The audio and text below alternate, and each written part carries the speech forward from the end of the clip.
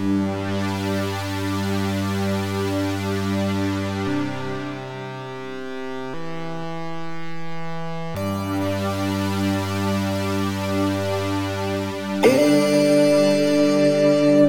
the mouth of the serpent goes the tail it is chasing, goes the end it is eating.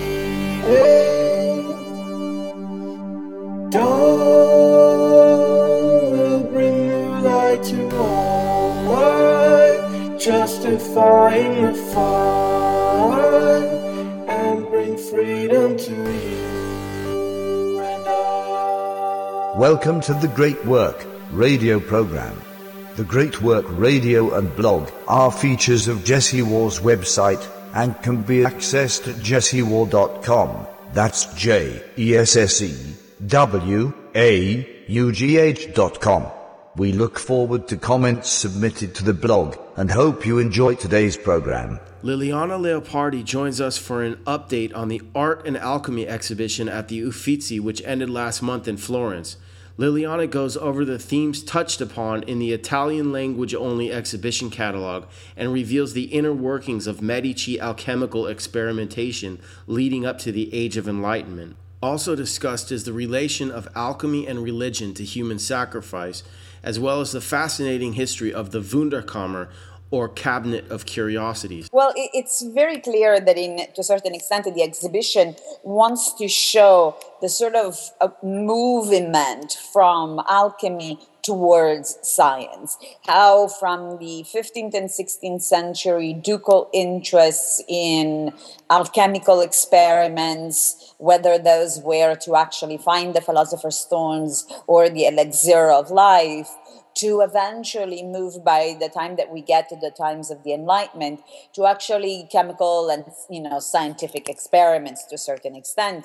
So we have a movement throughout the catalog and obviously the exhibition try to give you the sense of how we begin with laboratories that are experimenting with materials that today or that have a goal in mind that today we would consider sort of esoteric and odd, but at the time was not considered such, and that eventually that evolved in the Wunderkammer, in the room of wonders, into the collection of wonders. Because it's very clear that the exhibition doesn't want to just focus on alchemy alone, but actually wants to focus on what they, I guess, would term something...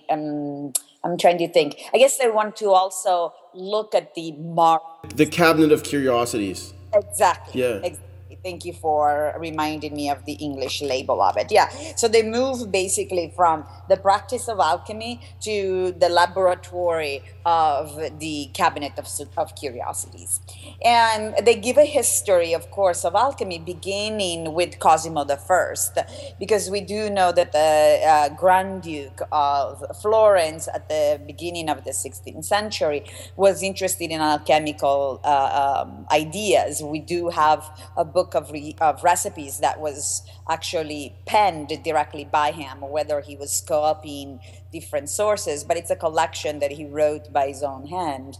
But it's his son, Francesco I, who's really, the Medici, who's most interested in alchemy and who pursues it in a systematical way. He has a little studiolo built, a little study room, and a true laboratory. There's different, actually, rooms of the laboratory that occupy the spaces at the Uffizi. To what extent was science itself illegal or frowned upon? Because it's not. First of all, it depends on what we mean by science. Because in the end, right now, for Francesco, alchemy and occult magic is a science. Now, as long as he is not calling upon demonic forces, the church has no problems really with his alchemical experiments. Now, of course, this does not mean that they've they then don't have to be careful. They do, but there is a fine line between, as we've discussed, I think in a past interview, there's a fine line between black magic and white magic, and that line is whether or not there is the intervention of demons. And alchemy very clearly tries to move away from any idea of demonic forces. On the other hand, in alchemy, they do use a lot of allegorical and metaphors, strategies to discuss the elements and what they might do. To give you a sense, for example, distillation. The practice itself of distillation, whether you're distilling a liquid of, whether it's alcohol or another liquid, is interpreted as a metaphor of intelligence. And that therefore, during the distillation process, you have a process that is similar to that of synthesis that intelligence, can operate. So they do anthropomorphize this practices. Yeah. Like the beakers themselves become kind of symbols of some sort of new magic or something. The beakers themselves, in fact, are conceptualized as if they were brains, as if they were the human mind. So it's very interesting because in that way, they are certainly moving away from any sense that there are demonic or occult forces at play. On the other, of course, they are trying to achieve an elixir that would allow them to not only achieve long life, right? Mm-hmm. But actually, they conceptualize it as a universal medicine that would allow to not only purify metals, but also purify human beings. And when they talk about the purification of human beings, they're actually talking about the purification of the mind as well as the purification of the body. Of course, the purification of the body meant the purification of illnesses. The purification of the mind becomes a spiritual process. So it's interesting because in that way, alchemy can actually be interpreted both as a physical and as a spiritual process. Did you happen to watch the video, the Tower of Athenor that I did? Because what they did was they were burning bodies in it as a purification ritual. Yes. And so, but that begs the question, I mean, were they deriving the elixir of life from human souls? It's a good question. I don't know that it actually is clear. I mean, they're obviously using chemical properties, but it's quite unclear exactly how they meant to achieve it. On the one hand, like from the recipes that that are discussed, for example, in the exhibitions, it's clear that we have some sort of elixir that uses actually very simple remedies like honey or alcohol, that is ingested according to the different type of illness that is believed to have. We do also have a recipe for a counter poison, sort of what would it be called? An antidote. Thank you, Jesse. An antidote for poisons. And the antidote for a scorpion poison is made out of the poison of 1,000 scorpions. So, it's quite clear that they're actually using natural materials. In fact, in the description, for example, of Francesco I's alchemical experiments, he seems to be much more involved with materials like corals, pearls, gold.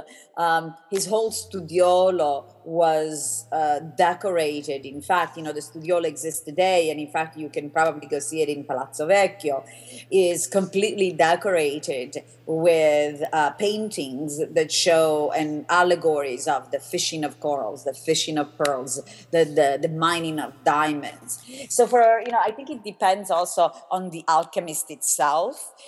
For Francesco, clearly this kind of alchemy was connected, for example, to the occult virtues of stones. But then on the other hand, you have supposed collaborators of Francesco I. We know of a couple of people that showed up sometime between 1579 and 1581, asking Francesco permission to collaborate with him on some sort of codex that was going to look at the transmutation of metals, right? But unfortunately, we don't know much more than that. But we do know that the Francesco had foundries, and that the foundries actually produced, for example, glass, cast bronze. Were involved in goldsmithing, and so to a certain extent, you can think of this, of alchemy as also including practices that today are considered either artistic or crafts-like.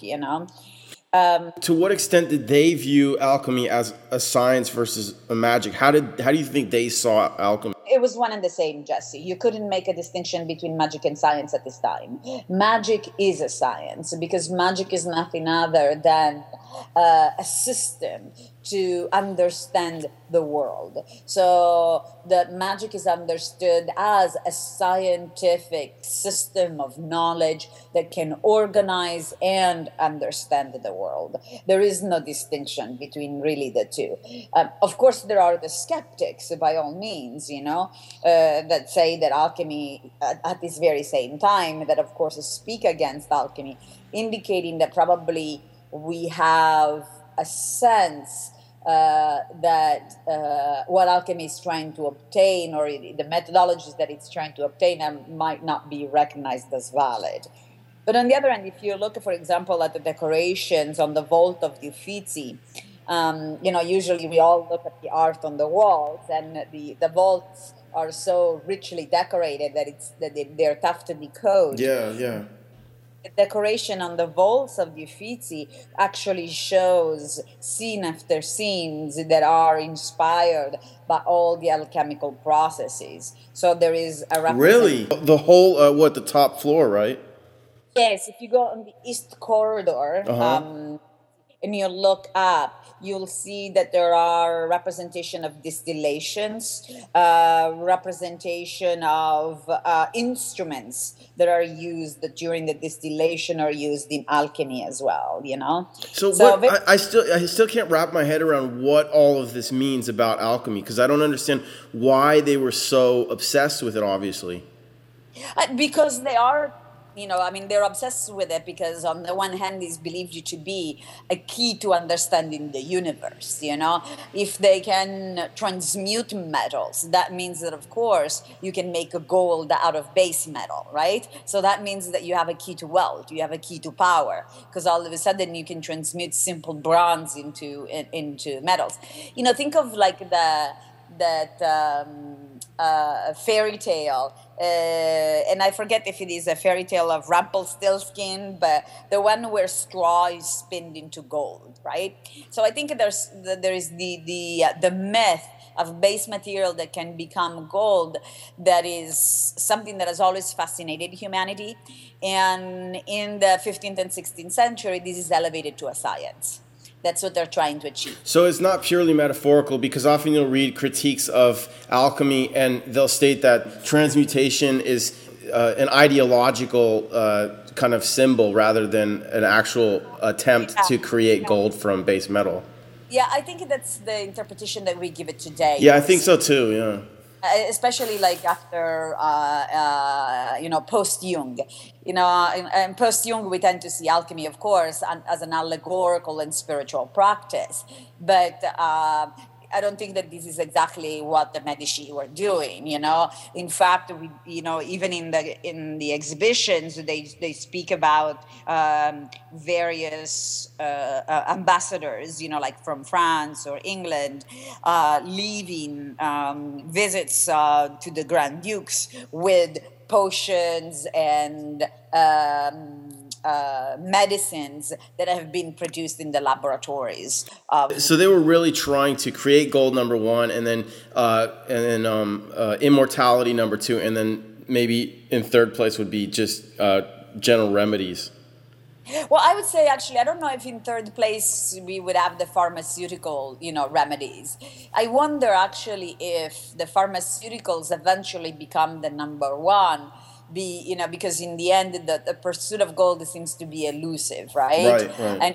And it's in the end, it's the most esoteric of the practice, and it's probably the most hidden of the practices. So probably the most common artifact that came out of the alchemical laboratories at Uffizi at this time were actually the medical remedies. Along with, of course, you have to think that these same rooms are full of what they call marvelous, of nature, or marvels of nature, because today, of course, we understand, fossils in terms of the evolution of man.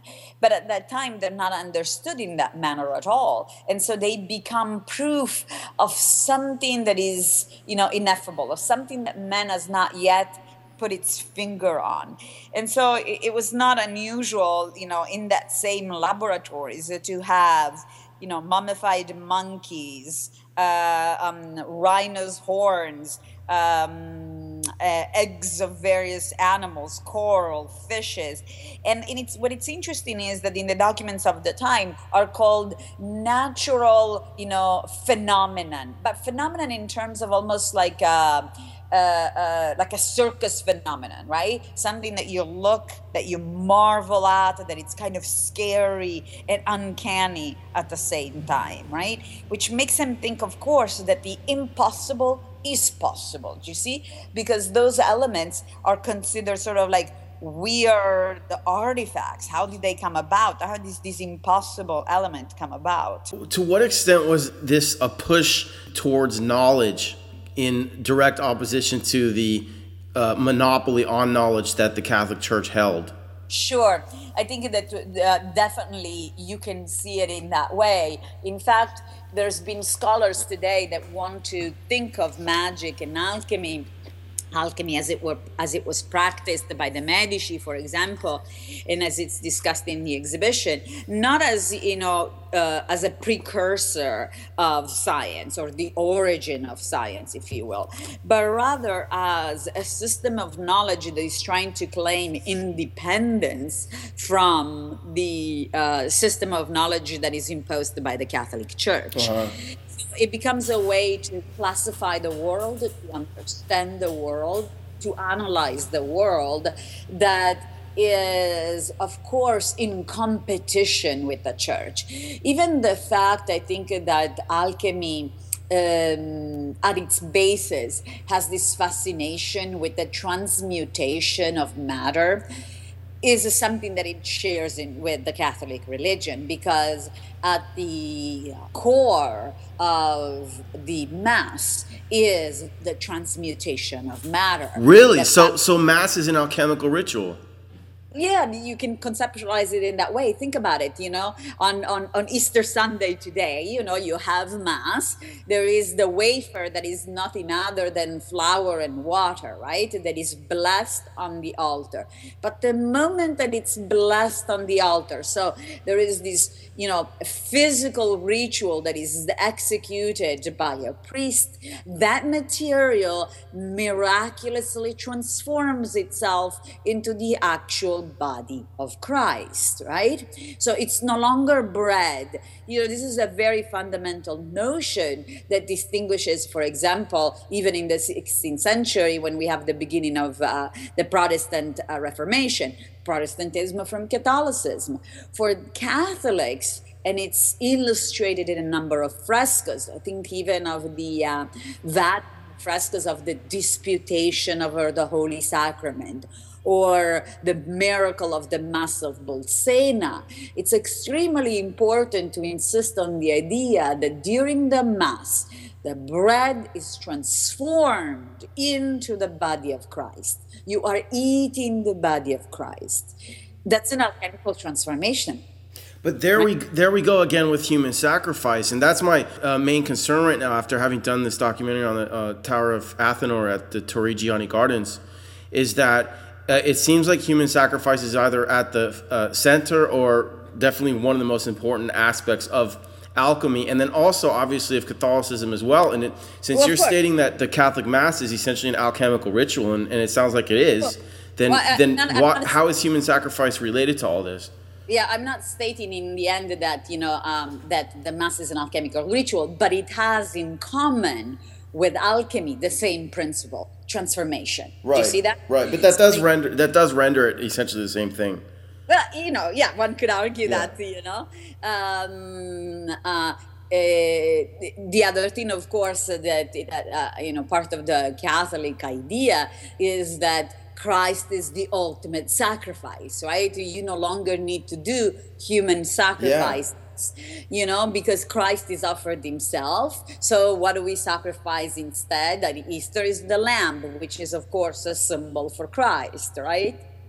So I think when alchemy talks about this sacrifice, is though not visualized as something that is actually concrete, but it is in the same level that the Catholic Church does, right? We no longer sacrifice human beings, but we keep reenacting a metaphor of sacrifice, right?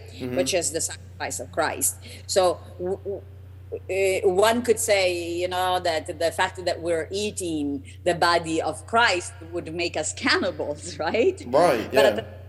But at the same time, it's a meta. It can be sublimated. It can become an allegory. It is a metaphor because concretely, we're only eating bread. And it's one human sacrifice to last for eternity for all people. Exactly. So, and in fact, in actual de facto, you're only eating bread. It is only if you participate, in the belief that this matter has been transformed, that you can believe that you're then ingesting truly the essence of the body of Christ. But you see that? Why do human beings need this human sacrifice and to be cannibals? I really don't understand that. You know what I mean? Well, that's a question I can't answer, Jesse. Yeah, I know. Jeez, it's terrible, isn't it? Interesting. I'm sure, if you have conversations, for example, with people of other faiths, including the Islamic faith, people of the Islamic faith have often commented to me. So this is only anecdotal. I don't know that this is something that is shared commonly. But some of friends that I've known have certainly commented to me that Christian religious imagery strikes them as extremely pagan in its insistence on physical sacrifice, on blood and gore, but... Yeah, I've heard that too. They're right. Yeah, on the other hand, it doesn't mean that, for example, a religion like Islam doesn't have its idea of human sacrifice. Does it? In what form does that take? I would argue the fact that you have the young men who immolate themselves, who sacrifice. Right. Yes, martyrdom. Yes. It's equal to martyrdom. You know, so it is at that point then, veering off the path of the exhibition. It's at that point, I think, that you have to discuss this material in terms perhaps of the Jungian archetypes, because I really don't have any other way of thinking about it. Yeah, I do want to keep on the topic of the exhibition, but the topic of human sacrifice has really been on my mind since I did this documentary on the Tower of Athenor. Yeah, and so I really do want to understand what was going on in that. You've heard of Bohemian Grove, right? Yeah. Well, they have this ritual at the Bohemian Grove with all the elite of the United States and Europe or whatever, and they sacrifice supposedly a mock child sacrifice to an owl, which is Moloch, right? If you haven't seen the documentary over here, but basically in Torrigiani Gardens, which is in the center of Florence, it's a beautiful garden, and they have a path of enlightenment, which is just amazing. And they have a Tower of Athenor. You've probably seen or read about the tower, I'm sure. But it's the Baccani Tower in the Torrigiani Gardens. And basically it's multi-leveled, and it has a library and an observatory, for an astronomical observatory. But in its base, it has an Athenor, an oven, which is connected by an underground tunnel to a crypt. and where there are no bodies buried, by the way. So basically what it looks like is that there were some sort of human body offerings, okay? Whether they were, how they were obtained or whether they were alive when they were first offered is a subject to art a question, but there was burning of bodies there, you know. Realize, I think that there are a number of ceremonies throughout the world where effigies, right, of in the shape of a human are sacrificed to or burned to pass, for example, the when we go from winter to spring or one year to another. So, I mean, this type of, you know, I don't think that actually that there would be a cremation of an actual human being, right? I think that a lot of these things are absolutely metaphorical, and it's something that it's found worldwide. This idea also of burning effigies that are in a human shape. Okay, but I mean, there's a hair line between burning an effigy and actually burning a person. I mean, it would harken back to some sort of historical practice, I would think. Yeah, I don't know that they're actually burning a person. That's what I mean. Okay, right. Well, yeah, there's the Wicker Man movie that is obviously about the Celts, and I fully believe that they did that. But yeah, of course, it's a question of what we did today, and it's a question of what happened in the pre-Christian period or early Christian period. You know, human sacrifice is well recorded throughout cultures. You know, but it's a question of, you know, I think that's what, in the end, Christian religion has been able to do, is that it's made it a metaphor. You don't no longer need to actually burn somebody. You don't actually. Yeah, and that's so powerful, and it really does seem, in my mind, to validate Christianity. You know what I mean? Of course. Yeah. Of course. Okay, but getting back to the exhibition, so the exhibition starts out as you walk in on the left. You see a series of images of alchemists in their laboratories. That's right. That's right. And these would be images that are trying to recreate for you what the laboratories must have looked like, particularly the laboratory that were in the Uffizi, and that were oversawn or led by Francesco I. You know, and at the death of Francesco, his the Medici who came to power, I think, was Ferdinand II, and he actually closed most of the laboratories that Francesco had opened, suggesting that Ferdinand was not as interested in alchemy as Francesco was, and only kept up the part that was much more, quote-unquote, scientific, so much more involved with the practice of pharmaceutical preparations. Is that like the beginning of the Enlightenment, do you think?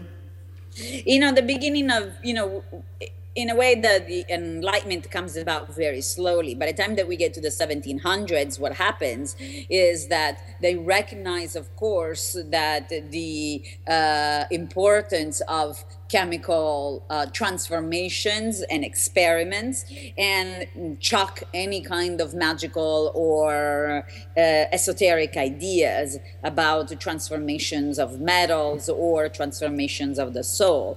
And all of a sudden, these preparations go in completely different directions. Part of it is because as they are amassing throughout the 15th and 16th century, and eventually the 17th century, as the cabinet of curiosities become, as you've seen in the exhibitions where there are illustrations of this cabinet of curiosities, become almost veritable museums, right? Mini museums in which you start to see collected in it all these different objects, vegetable, animal, mineral. And all of a sudden, as they start classifying this material, I think they start noticing similarities and differences that were not available for classification before. They come to recognize an order to things that, of course, has nothing to do with the magical and everything to do instead with what eventually will become science. So yes, in the Enlightenment, of course, we have a complete change in the approach to this material. We're no longer interested in coral because coral is somehow miraculous, but now we're interested in coral because in the Cabinet of Curiosities we have 5, 6, 10, 100 examples of corals. And how come they have different colors? How come they have different shapes? What is this due to? Where is the origin coming from, right? So you start thinking in a completely different way. So the rational takes precedence over the irrational.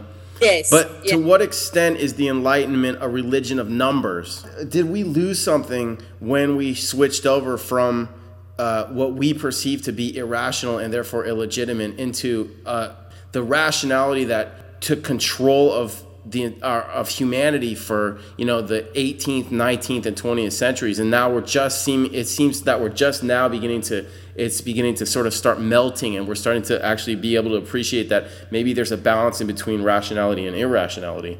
Well, I'm going to answer as a historian first, which is that in the end, in order to move forwards in the Enlightenment, they had to discredit that irrational aspect, that irrational approach to reality, because they had to, of course, convince people that, if you get a smallpox vaccine, you are not going to get smallpox, and that God had nothing to do with getting the smallpox or being healed by the smallpox, right?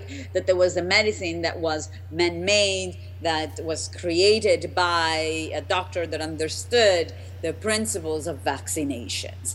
And I think so it was necessary to eliminate that irrational, because you had to change the way in which people saw the world, people who were illiterate. And you have to remember, pretty much until the 19th century, the majority of the populations are absolutely illiterate and have no education whatsoever, right? Yeah. There is no universal education. So I think now we are able, for example, to recognize that when the Enlightenment, steered us towards science, they had, of course, they purged the past of all these beliefs as well.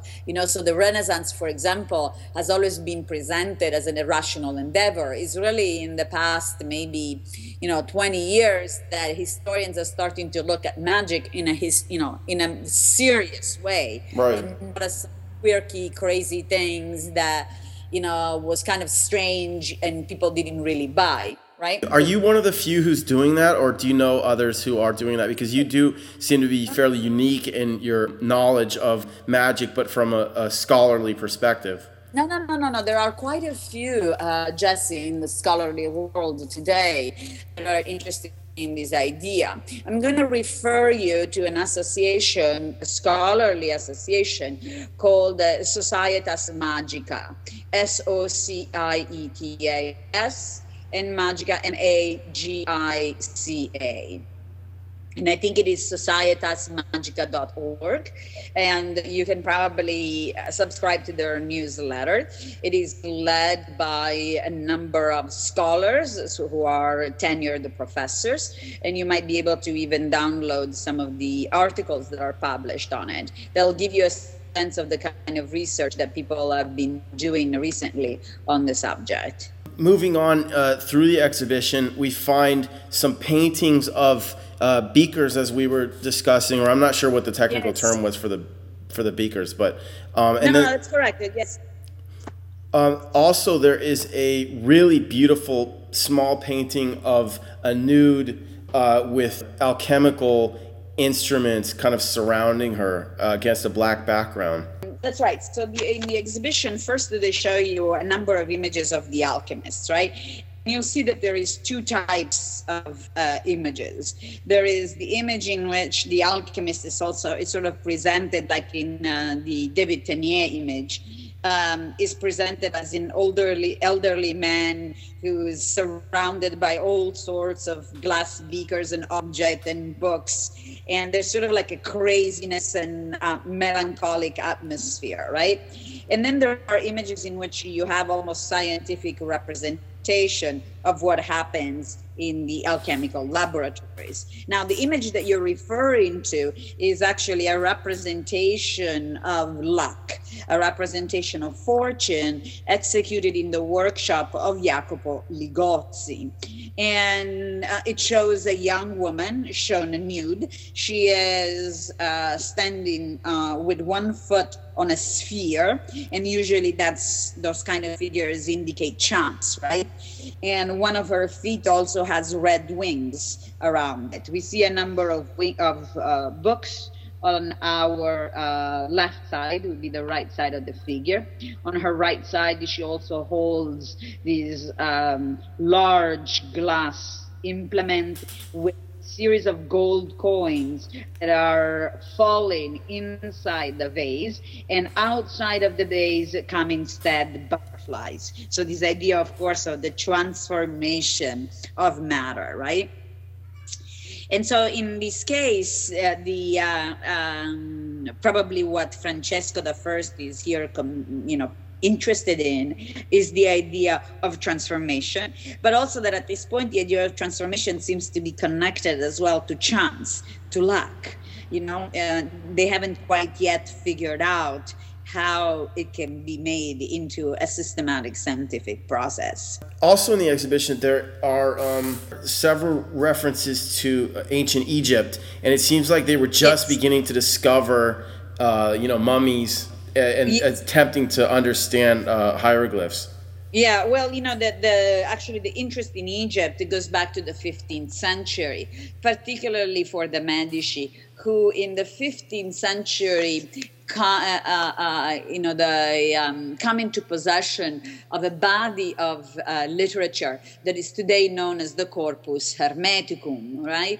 And the Corpus Hermeticum is probably of Alexandrine origin, so, Alexandria of Egypt, and it's a collection probably of the kind of esoteric rituals that were executed in the context of temples in Egypt at this time. Some of them actually seem to also be connected to medical knowledge, Egyptian medical knowledge. So the Corpus Hermeticum was also believed to obviously hold within it the secrets of the universe, the secrets of life. So it comes to be seen eventually as a truth, as something that the ancients have passed down, of course, to men in the 15th and 16th century.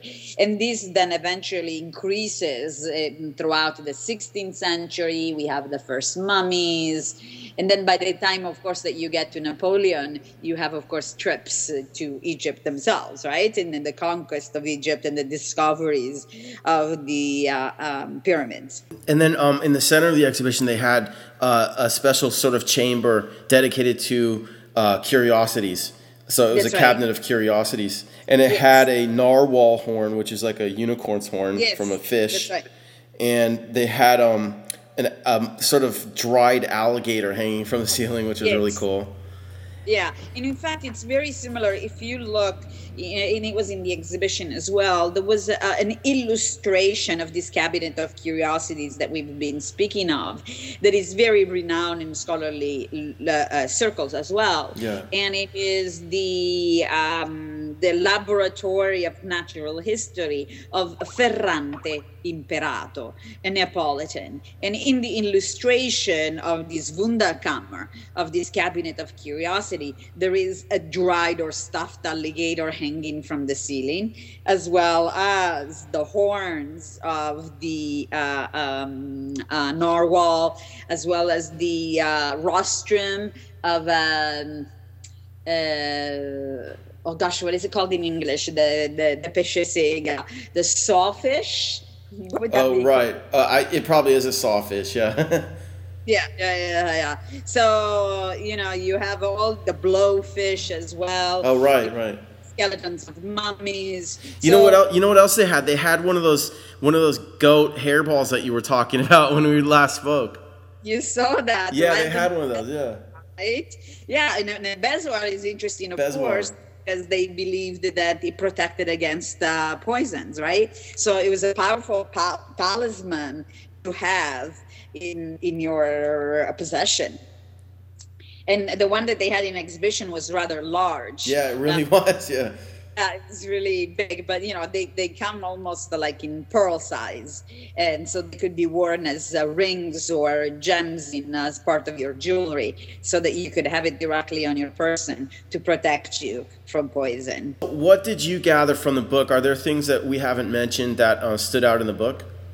No, I think that what is really fascinating is that in the exhibition is that the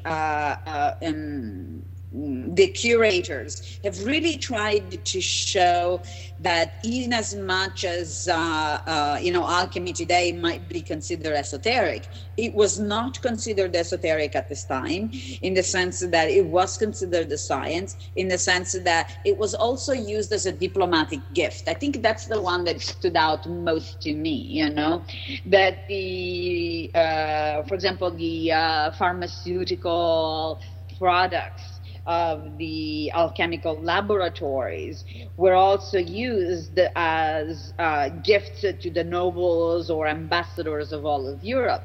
And this is rather powerful if you think about it, right? So it becomes to a certain extent then not just a practice, but an object that can be used for political means. And I think that's an aspect that has not been carefully perhaps explored, which is the political side of magic, the political aspect of magic. And I think that's something that scholars are just barely starting to look at. And I think this is what's really starts to emerge from the exhibition. They don't directly address it, but as you look at the stories that they're putting together, you realize that it's there. What were they giving to each other? On the one hand, the objects themselves, like the marvelous objects, for them marvelous, that we were just discussing of, like the bezoar, right? As well as actually the pharmaceutical remedies that they created. Like, for example, you must have seen at certain point that there was a little casket of sealed earth, or sealed, they look like pills, flat pills. Yeah, I saw that. Yeah, I did. Yeah. Okay, so those contain, basically it's clay, right? That if you've noticed, it's very interesting. It's sealed because it actually bears the impression of the Medici seal on it. Where this type of remedy apparently consisted of magnesium, iron, copper, alum, arsenicum, some salts. And these, of course, were believed to have they were believed to be powerful healing remedies. So you're seeing sort of like the equivalent, I guess, of a box of aspirins, right? Yeah. But these are produced only by, and they bear the seal of the Medici itself. So it's not just medicine itself, it becomes representative of the power of the Medici, right? It's particularly since their last name, Medici, means doctors, right? So the ability to heal. So when this is sent as a gift, as a diplomatic gift, of course they are sending a diplomatic gift that it's implying the knowledge and power of the Medici family and the Medici, Grand Dukes. And their innovation in science. Absolutely. This is obviously, you have to remember, these kind of laboratories exists only associated with the courts of noblemen, with the courts of dukes or kings or queens. So people who have access to it are obviously only the elite classes. Yeah, and this was the era when pineapples were worth the equivalent of like $5,000, right? No, I mean, these are, and some remedies probably worked better than others, right? Yeah. Because probably some of these concoctions must have had some scientific property that ended up being useful for specific treatment. Like at certain point, I think in the recipes, we have some sort of tonic that they created, and in this tonic they played around with the dosage of water, wine, honey, and a variety of syrups. And according to the dosage of the various elements, this tonic would be used for either fevers or for blood poisonings or dysentery. And you can imagine that at a certain point, there must have been some illness for which this tonic was taken, and it actually worked. It actually helped you, right? Or it helped one specific individual. And of course, then it became important to use it systematically, and it would become, there would be proof that it actually worked. It's very clear also that at certain point, if they wanted to use it for dysentery, then they would add a certain ingredients. If they wanted to use it on the skin, they would add a certain oil. So it becomes a sort of do you remember, and I'm sure you've seen it or you've heard about the quack doctors, that in the 19th century sold oils and elixirs, snake oil salesman. Exactly, snake oil salesman. Well, I think that's, the origin of that idea is probably found in this kind of balsam, in this kind of concoctions that they came up with. I hadn't thought about that, but so you're basically saying that one of the most important aspects of alchemy is its pharmaceutical benefit.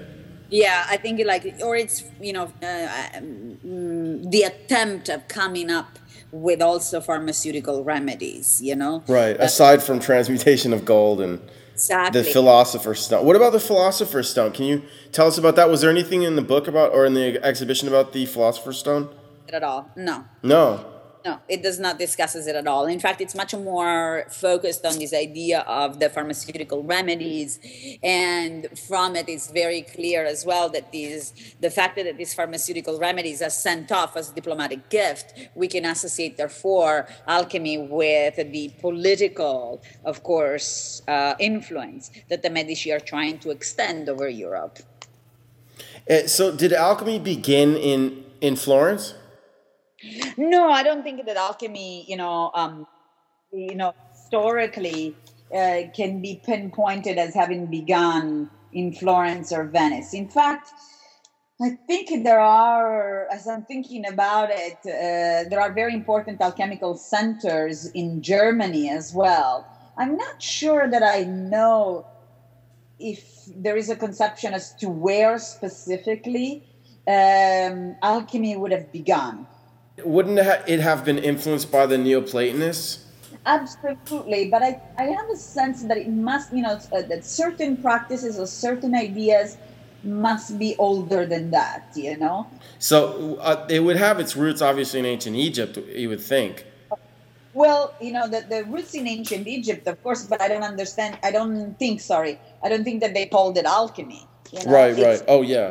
It's the way Westerners use certain Egyptian hermetic knowledge that then makes it relevant to alchemy. We have a clue right there, and alchemy is obviously an Arabic word, so they're learning it somehow from the Middle East. Yeah, the Europeans are. That's why I'm sort of actually hesitating. I mean, certainly we can think of the idea of transformation of matter as something that is found in Egyptian knowledge or an Egyptian approach to reality. Certainly found as well in certain aspect of Greek philosophy. Think of the four elements and the way in which they influence, for example, the personality of a human being. But probably the word alchemy, as you correctly say, suggests that as a systematic body of knowledge is probably developed in Arabic, in Islamic context. Whether he pursued the Philosopher's Stone, I don't know. I don't know enough about that aspect to be able to answer the question. But can you tell us about the Philosopher's Stone? Well, the Philosopher's Stones in alchemy is believed basically to be a legendary substance that is able to turn the base metal into gold. So when we're talking about, for example, this transformation of the metals, there is a principle that they're looking for that is gonna happen, or that it's gonna make it happen, and that's what they're trying to discover. So it could be understood as being, sometimes it gets called as a tincture, sometimes it gets called a powder. So in and of itself, it's not a stone. Do you know what I mean? Even if it's called a Philosopher's Stone, I think it was not conceptualized or seen literally as a stone, but rather as a principle or element that was going to help him transform the base metal into gold. And then from an allegorical point of view, was going to, of course, transform a human being, curing from any illnesses, prolong life, help him spiritual enlightenment. So what is the difference then between the elixir of life and the Philosopher's Stone? I think the elixir of life is something that is much more